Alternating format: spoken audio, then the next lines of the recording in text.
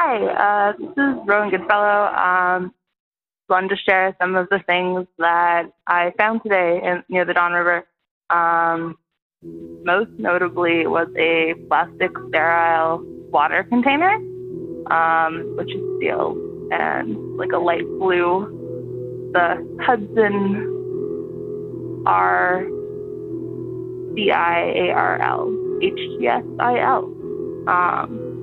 it's kind of neat. And a very, very tiny Bombay Sapphire dry gin bottle, an eraser, a glow-in-the-dark star, and some broken pieces of car lights, as well as some rusty chains. I mean, I would say first off that there's many knee-jerk reactions to a space like the Don, and one of them is, oh, that's a really dirty, awful space that I don't want to spend any time in, especially if it's the lower Don that people are talking about. I want people to see that this place is the product of a series of overlaid decisions, and that those decisions weren't inevitable. You know, this space wasn't destined necessarily to look like this or to service the city in these ways. And there were always alternate imaginings. Don River Radio.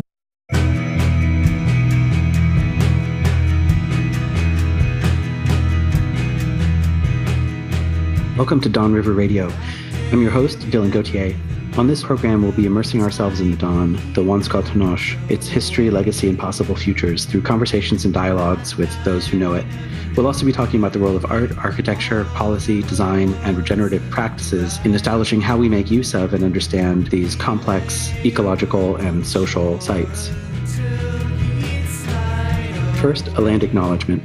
We respectfully acknowledge that the sacred lands upon which we operate, the built communities and cities across the country, are the traditional territories, homelands, and Nunagat of the respective First Nations, Métis Nations, and Inuit, who are the longtime stewards of these lands. We acknowledge the traditional homelands of the Wendat, Petun First Nations, the Haudenosaunee, and the Mississaugas of the Credit River. Wasaish Kodnayosh, and pardon for my pronunciation, is one name for this area along the lower Don River, interpreted to mean burning bright point in Anishinaabe-Moan. The spelling and meaning of the name is still being decided on by a language circle of First Nations, knowledge, and language carriers and allies. Welcome to Don River Radio, Episode 1, Remembering the Don. We're going to be talking today with Jennifer Bonnell. Jennifer Bonnell is an associate professor in the Department of History at York University, where she teaches courses in Canadian, environmental, and public history. She's the author of Reclaiming the Don, an environmental history of Toronto's Don River Valley, published by University of Toronto Press in 2014. Her current research includes an environmental history of beekeeping and environmental change in the Great Lakes region. Jennifer, thanks so much for joining us today. And welcome to Don River Radio. Thanks for the introduction. So first off, I just wanted to let you know how much I appreciated your book. It's really an amazing book. It's incredibly accessible.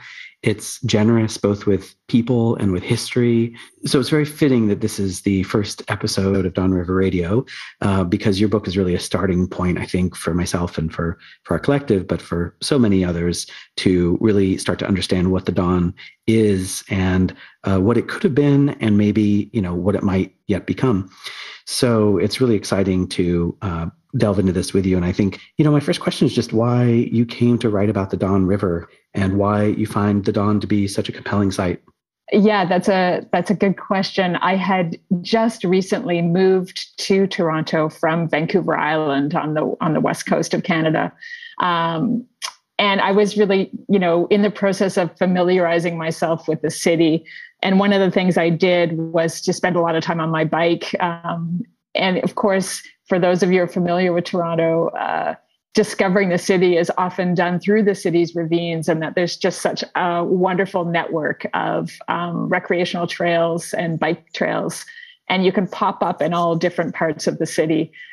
And I had come from a place with big, serious rivers, rivers that you have to be careful in certain times of year, and rivers that, although they've been altered a lot, still have a lot of wildness. And so encountering a river as urban and changed as the Don was, it was an experience. It was something new. And And I ended up spending quite a bit of time along that river on my bike. And I found, I was intrigued by the fact that there was such a history of activism around this river, particularly as in its lower reaches, it was an unwelcoming place. It's a neglected, highly altered landscape. And I found it really empowering to hear that so many Torontonians were working to try to bring some relationship, some human relationship back into that river landscape and to try to make some change. One thing that your book really catches is maybe the disconnect between the idealized and hoped for place and what actually it became. I'm curious if you did want to just encapsulate a little bit what that kind of change, that story of change on the river is, or maybe what it was. Sure. I think I went into the archives with the idea of I didn't have a clear idea of what I might find, and I wanted to just encounter whatever there was on the Don River. And what I found was there was so many different ways of perceiving and experiencing this place over time. And the book really charts the experiences of different groups of people and their relationship with the river from the, I'd say, mid-19th century into the present. And it looks at some of those imagined futures for this space. Some of those imaginations were, in the early colonial period, when people saw this as a kind of agrarian landscape, a place that reminded them of England, because many of the settlers that were moving into the Toronto area in the late 18th century had come from Britain and saw in those kind of rolling pastoral landscapes as the Lower Don was being cleared of its forests at the time, an opportunity that reminded them of home. And so that was one kind of imagining, was this sort of settler colonial imagining for the river, transforming it into estate lots for prominent men and families within the governor's inner circle. Come late, by the 19th century, by the middle of the 19th century, the Don and its location at sort of the eastern edge of that original town center really made it a space to cast the things that you didn't want to look at, that you didn't want to smell.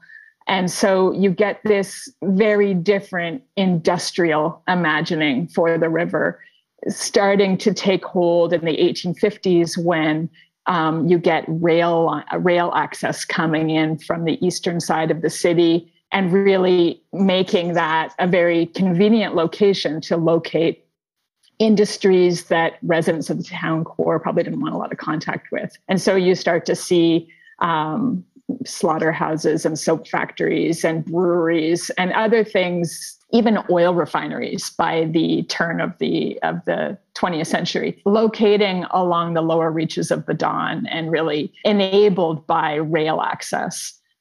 And, those early industries use the river as a convenient place to dispose of their waste. So you start to see the lower river in, horribly polluted conditions by the end of the 19th century. So that's one of the stories I tell. I also look to efforts to reimagine that space, especially after it had become so very polluted and really, beyond reclamation in some ways.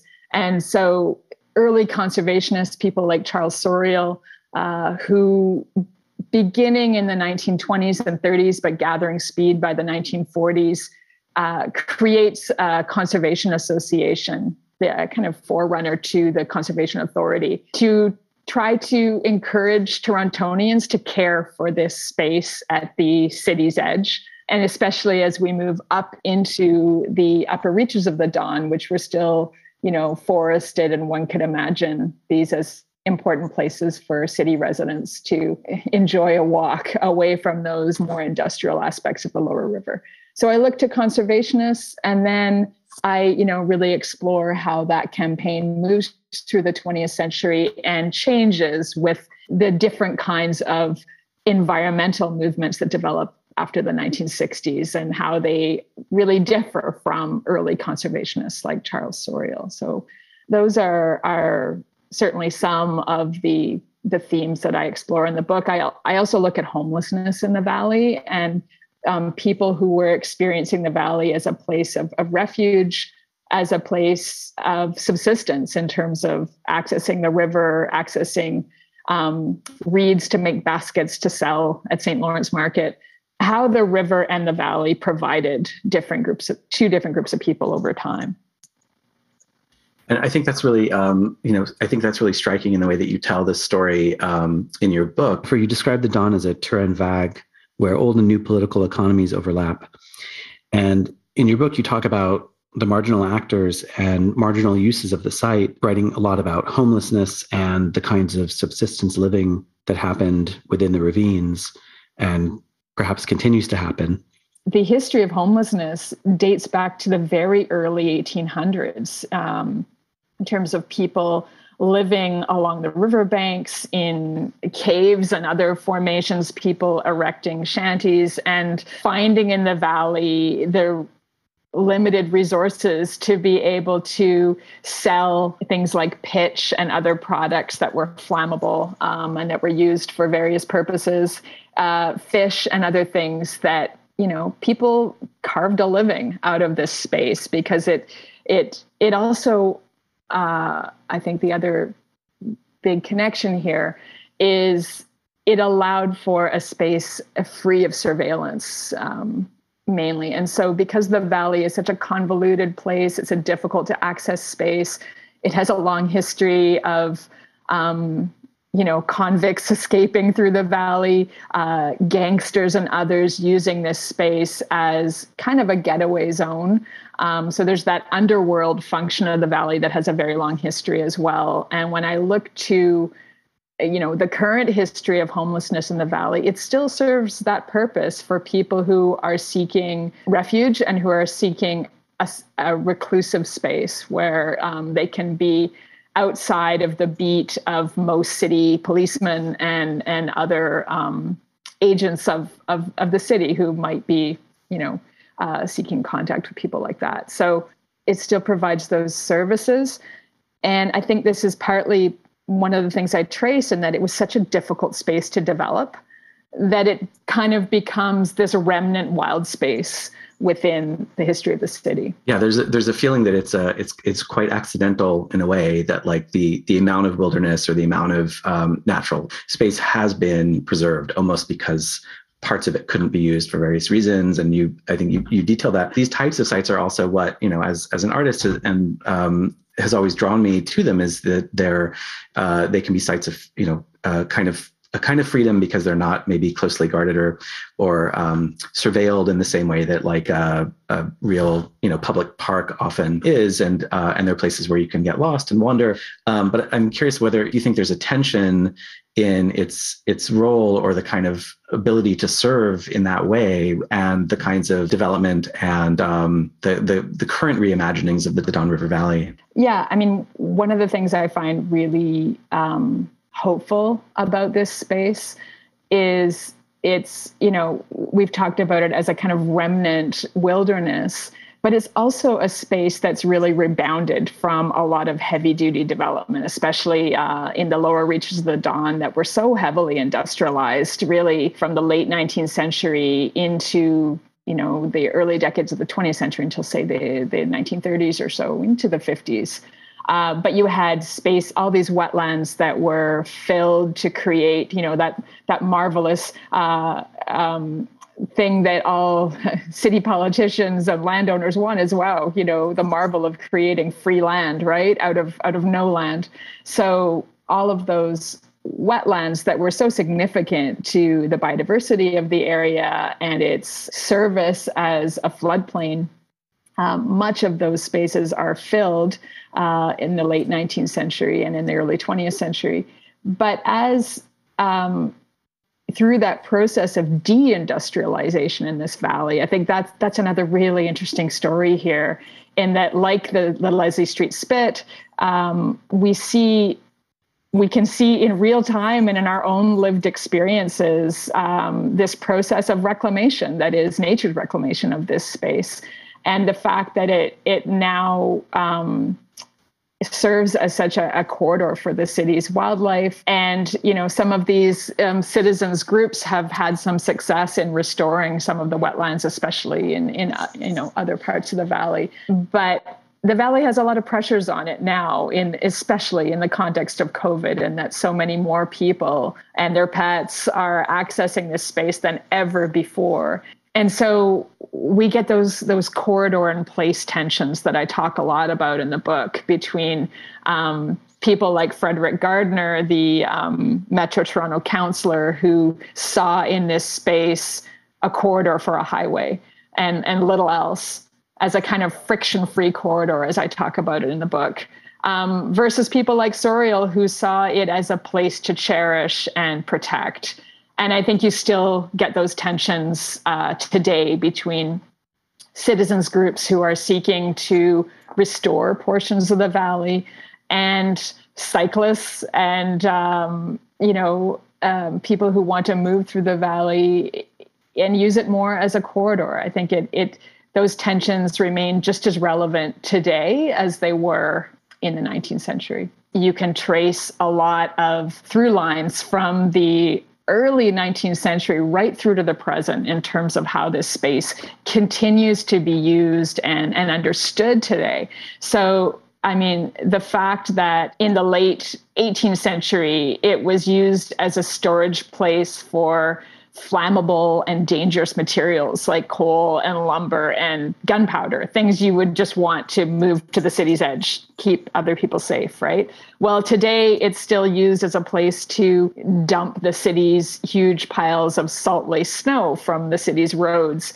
It's still used as a kind of storage facility at the edge of the city, even though it's now engulfed by the city. So the valley goes from being kind of a dumping ground at the city's edge to a place that still serves those purposes in odd ways, but it's now kind of running through the heart of the city as more of a transportation corridor, and this long history of rail lines that are now compounded by major thoroughfares in terms of the Don Valley Parkway, in terms of gas lines and recreational corridors. So it still functions as an important corridor, not only for people, but for wildlife. So there's that continuity. In your book, you talk about the way that the Don really led the early development of the original settlement of the town of York that would become Toronto, and how it was originally imagined as this lush site full of resources, but those uses were really rather quickly depleted. And you write about how it turned from fecund land to wasteland, or from fecund wilderness into the objectionable stream, in quotes, by the 1880s. And it's the continuum of the same story and the same telling, but it definitely becomes even more relevant. That tabula rasa that you talked about of using this space as a blank canvas to propel imaginings for the city more broadly. That's one of the things I talked about, from those early industrial imaginings, from those colonial imaginings, right through to the 21st century. Let's use this space as a kind of canvas to propel broader dreams for the city as a whole. And, because of its proximity to the city core, the lower valley has really served those functions. I also sense a continuation in the intentions of people who've been involved in developing or rethinking or reimagining, and there have been some well-intentioned projects and very questionable, not so well-intentioned projects, and then there's also this, maybe as a foreshadowing to the later talking about Portland's. I'm curious if you can give a little background on the straightening of the Don. I was also really interested in your telling of it, in thinking about the kind of obsolescence of that gesture and how that might relate to things like climate adaptation planning that we're, struggling to get ahead of the curve on. Yeah, that's a nice connection you're drawing there, in that, yes, so the straightening project of the 1880s is something that's intimately tied to the history of rail and rail access in the valley. And it's an interesting story in that you get businesses and people living around, in the lower valley who are frustrated through the latter decades of the 19th century with the valley is a really difficult place, right? A difficult landscape. Even though this is a pretty small river in the grand scheme of things, it's a river that floods, that destroys property, that takes lives, annually in spring freshet and in fall floods. And, the history of bridge destruction in the valley is, in these 100-year flood cycles is another story in terms of how much this frustrates human endeavors, how it destroys many of the milling operations along the Don in the 19th century. People who, establish on the river in one time of year and are surprised when the water they depend on for their milling operation is completely dried up at a different part of year, or they've got a flood running through that's destroying their mill races. So, the thing to highlight there is just what a dynamic space it is to be locating your enterprises within a river valley, within a floodplain. So you've got this difficult space that's frustrating human endeavors, right? And you've got this highly polluted space by the 1880s. And so one of the impetuses for the project is this idea that you could just flush all this pollution straight down through a straightened corridor right out into the lake.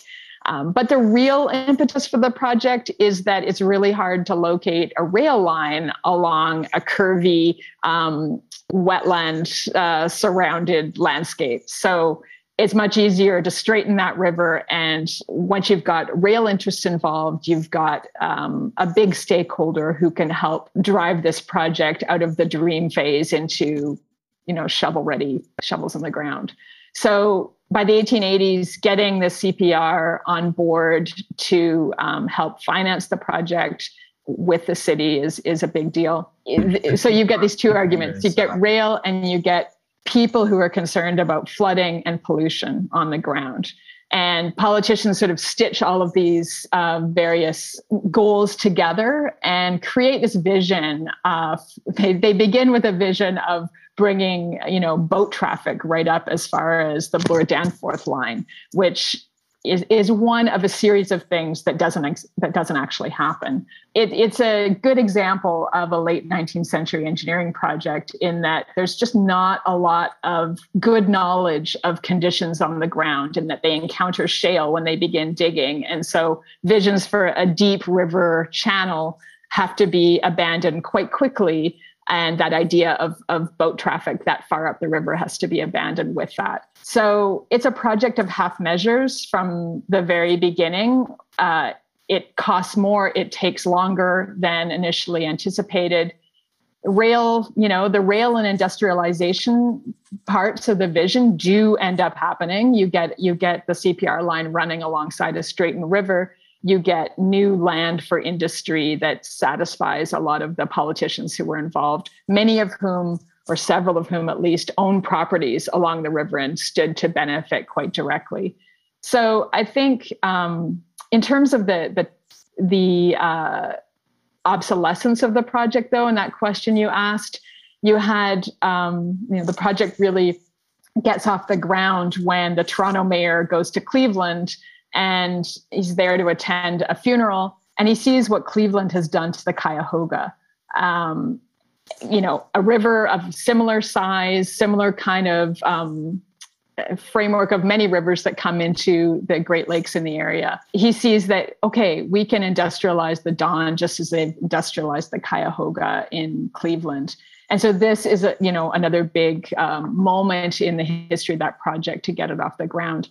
What is unfortunate is that, the idea of straightening a river, of industrializing this space really comes at a time when few cities are investing in this kind of big mega project. They're now moving to rail, they're moving to other sources of transit, and they're moving industries beginning in the early 20th century, industries are being moved outside of the city center. So Toronto's kind of late to the party and invests a huge amount of money in this project when questions like the pollution question would have been way better served by a trunk sewer, for example. How do these stories from the past about the way that the river was imagined and maybe ultimately its inability to become the thing that was imagined exactly, what can they tell us in our present moment as we are essentially building a new leg to the river? Yeah, I think this story of the Don straightening with its half measures and its failures. So, it succeeds in satisfying rail and their interest in having an eastern entrance to the city, the CP rail. It succeeds in creating that kind of industrial vision, an industrial hub at the city's eastern edge. So the Don does serve as that industrial hub. It gets heavily industrialized in the 1890s and the years following the straightening on all of that made up land. But it fails miserably in some of the other things that politicians had promised. And those two things were problems with flooding and problems with pollution. And so this idea that you would flush all of your pollutants into the lake, well, because the project never succeeded in creating a straight corridor out to the lake. It for those of you familiar with the Don, it has a very sharp right angle turn into Keating Channel. And this was because they couldn't get permission from British American Oil, who owned property at the mouth of the Don, to move the river channel through their refinery property. So they have to make an abrupt, right angle turn. And again, you just see the failures of planning in this project, in that surely those things might have been secured before proceeding. In the years immediately after the project is complete, you still get massive ice jams on the river in the winter, and flooding in the 1890s that covers much of that lower Donlands area. So, it succeeds in a certain type of vision. It fails in others. And the river still, remains an unpredictable and challenging space as that continuity continues. And I think, when I think about some of the more current visions for the river and current plans, you'd asked about big tech companies and, sidewalk labs. I think a big partner really matters. It moves big visions forward, just as it did with a big partner like CP Rail in the 1880s. And I don't think this project would have happened without them, because in the 1880s, this required the city to actually host a referendum and ask taxpayers to pay for this project. And they held referendum after referendum on things like the trunk sewer, and taxpayers, even though their children were dying of typhus, said over and over again, no, we don't want to pay, right? So I don't think they would have paid for a straightening of the Don River that would have benefited some businessmen on the Don and certainly not people on the other side of the city who were also being asked to vote, right? So I think, big partners really matter in moving things forward, perhaps too quickly, perhaps without the foresight that was needed. Certainly that was the case in the 1880s. So Jennifer, where do you see the Don today in relation to the rest of the city? One thing that I seemed to notice just anecdotally was that it seems to be a less popular river than, say, the Humber. And many people, when they heard that I was doing a project around a river in Toronto, just automatically assumed that it was the Humber. When I talked to people about the Portland's project, there's an incredible amount of, let's just say there's not that much in-depth knowledge about what's happening there, which is kind of amazing given the scale of that project. So I'm really curious what you think is the role of memory for this site, and what is the relationship of memories of the Don past to, let's say, the Don present, and then to the future of this river. Yeah, well, I mean, this project for the mouth of the Don, it's been around for a good decade, right? In terms of visioning for this project, it was certainly there when I was writing the book in the early 2010s. And so I think at that time, when we looked at this, it seemed like it would never happen. And it's been through, so many multiple environmental assessments and various things since. I am astonished that they managed to pull together the financing in order to make it happen as quickly as they are. But I think it's important to remember, where are the portlands? They are, right at the gem of the harbor, right? In terms of talk about turning an eyesore for the city into a revenue generating, new neighborhood. I think this is the impetus for moving forward with the Don Mouth Naturalization Project. And whether we can still call it that, in my mind, it's mostly about condo development. It's creating a new kind of destination neighborhood in the city. And I think there's some naturalization frills around the edges. I mean, there's this sense also that they're fixing these earlier problems or these earlier failings. And yeah, there is some really exciting vision here, right? Dealing with soil contamination, first off. Like, that's a massive, massive project. And that's the reason why this area has been sitting as industrial brownfield for so long, is the fact that dealing with the decontaminating all of that soil is so immensely expensive and challenging. So there's that. I think the other thing we should say about this initiative is the fact that they were thinking about flooding right at the outset, as that we should be thinking about this as, planning and projecting for future floods. That's really different than the 1880s plan. So I do see much more foresight, much more planning in this project. Unfortunately, we have seen also a lot of drift. I mean, the original plans to naturalize the mouth of the Don were forwarded by the task force to bring back the Don in the 1980s. And they had a vision that the original architects for this plan used and worked with to come up with their initial renderings. It was much more naturalization first, creating a naturalized corridor for wildlife. And I mean, there's only so much you can do with the corridor part of the Lower Don, which runs alongside the highway and the rail line. But certainly the mouth, there was, they had envisioned much more of a naturalized park-like landscape, and that's not what this final vision has afforded us. I think Waterfront Toronto has, really done a good job over the past decade in unrolling a series of very popular projects. And part of this is about another thing I talk about in my book, which is turning the city's waterfront into more of a front yard than a backyard. So it's been a dumping ground, a space that's made difficult to access through transportation corridors and condominium development, all of which the city sort of turns its back on its waterfront. You forget often that we live in a waterfront city.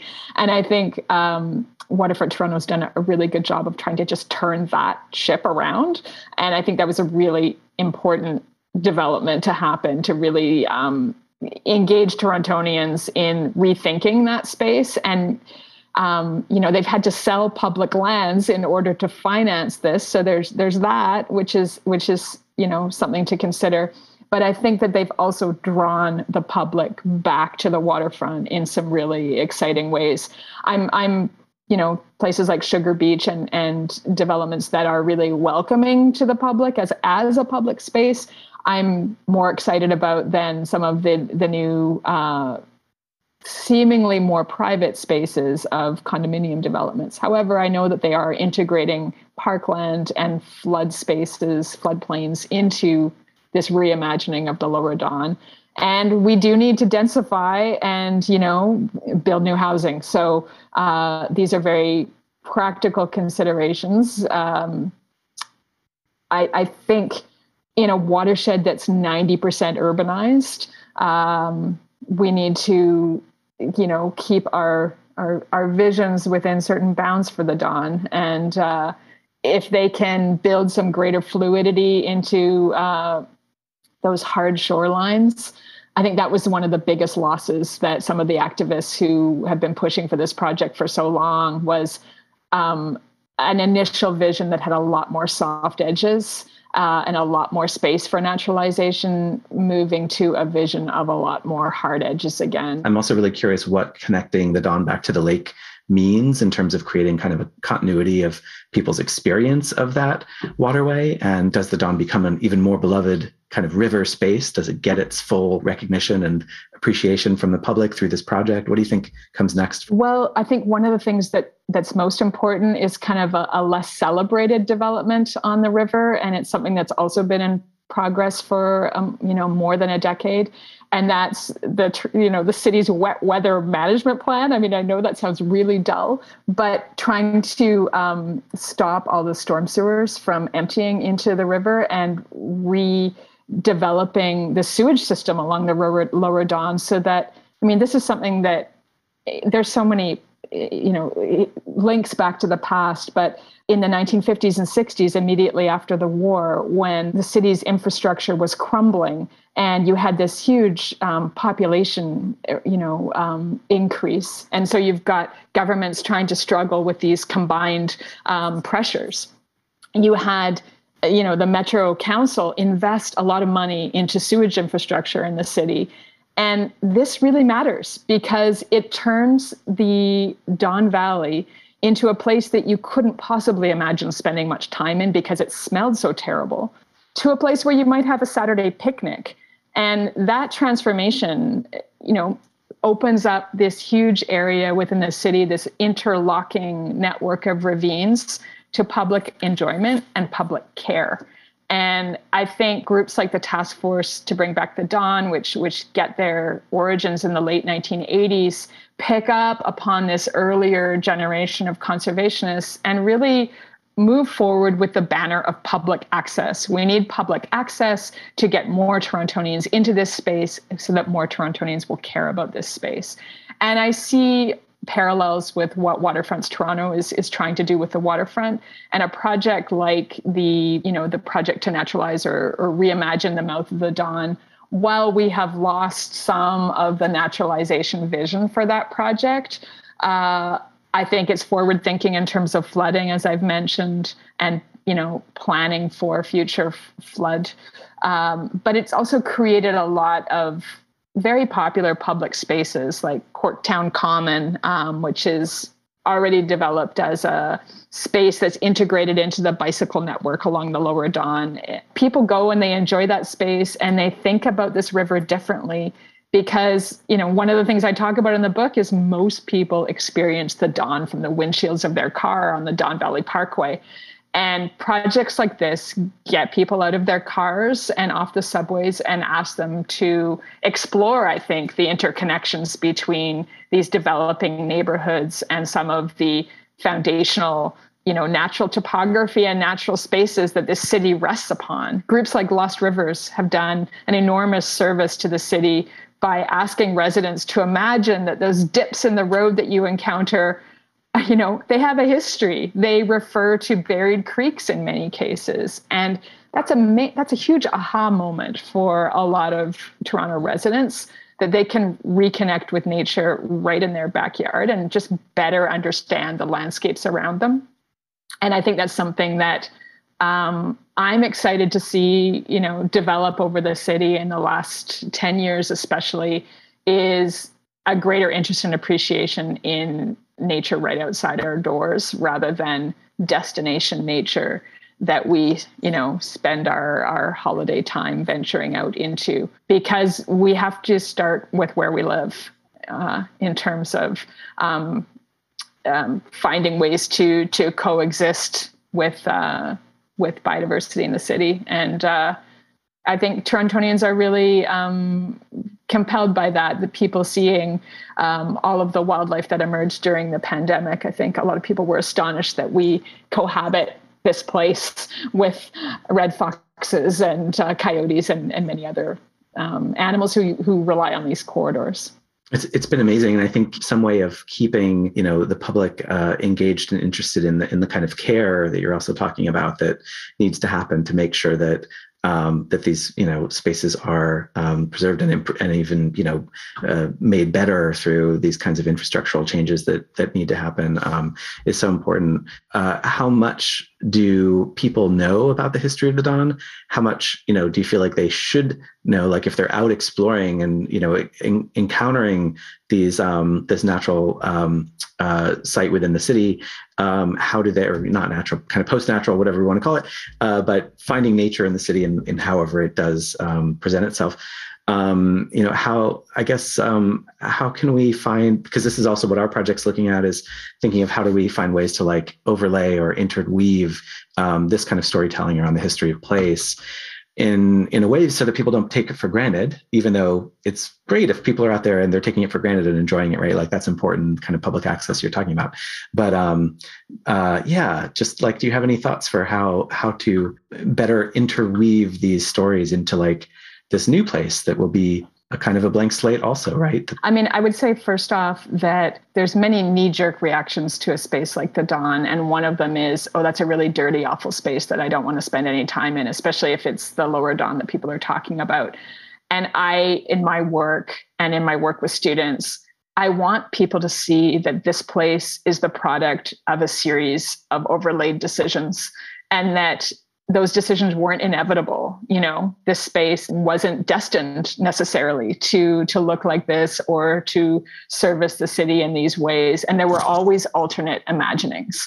And so that's one of the things I really want the book to contribute is, hey, did you know that there was a conservation movement in the Don Valley as early as the 1940s, and that people have been, defending this space for decades, living in this space, imagining it as a cottage retreat from the city. I think that those stories of urban cottagers living in the valley, of early ramblers and scout leaders using this space, I think those are unfamiliar to many Torontonians. Like I said, the majority of whom experience the valley through the windshield and haven't spent time walking in the valley. So I think that the pandemic has brought many more people to experience the space, as I said earlier. So we really saw a surge in interest in, backyard wildlife and backyard natural spaces like the Don. It's scruffy, right? And I think that has encouraged more people to care for it and to imagine what it could be. And when I see people, naturalist groups and others out there pulling dog straggling vine and doing all that public service, they are imagining what this valley could be and what we stand to lose if its, native vegetation is completely overrun. And I think that, through conservation and people being on the ground, I love this idea that they're also reimagining or imagining what comes next in that space. Yeah. And I think in terms of the interweaving and the storytelling parts that you asked about, I think people are really compelled to see that the current trends we see in the valley, whether that's homelessness, whether that's corridor functions like gas lines and high-speed bikes, people love to draw those connections backwards and forwards. So being able to show that this space has served this kind of function in different ways for hundreds of years is, I think, really stimulates people's curiosity. But they're also interested to hear how different some of those experiences in the past were in the valley. So, homeless men in the Depression sleeping in the evergreen brickworks because a kind manager allowed them to sleep on the warm, the cooling bricks. That's a story that people find really compelling, I think. So what is the history of human experience in this place? The fact that conservationism has changed so much that someone like Charles Sorial would be most concerned about people, about young boys going and hacking at saplings and young girls going and picking wildflowers, compared to the kinds of questions and dilemmas we're faced with today, right? The fact that there's a history of cottaging in the valley, and we didn't talk about it, but the story of Hurricane Hazel in really cementing what planners had known since the decade before in the 40s, really even in the 30s, coming to understand the value of these drainage corridors in the city and what they serve for the rest of the city, and really getting that hit home with a major, 100-year storm event like Hurricane Hazel. So I think you get knowledge that's reinforced by experience, and that cycle continues, and ignoring that knowledge, shelving that knowledge, as they did in the years before Hurricane Hazel, have a cost. And I think the current government's gutting of some of the conservation authority funding, especially around education work. So there's been, they've said, you're just about flooding, that's all you should be doing. Well, conservation authorities have a really important education role, I think, too, in talking about this history and why they were formed in the first place, right? Because these spaces, we absolutely depend upon them. This is Don River Radio. I'm Dylan Gauthier. Our collective is Mara Liberum. You can find us at thefreeseas.org. Our project is donriverradio.ca. We're hosted by Evergreen Brickworks in Waterfront Toronto and supported by Artworks TO Year of Public Art. Our audio engineer is Tom Upjohn. Music by Jantar. Special thanks to our collaborators Shannon Gerard and Maria Hupfield, curators Charlene Lau, Chloe Catan, and Carrie Swinar. In our next episode, we'll be talking with Natami Stewart from Waterfront Toronto. I hope you'll listen in. See you on the Dawn.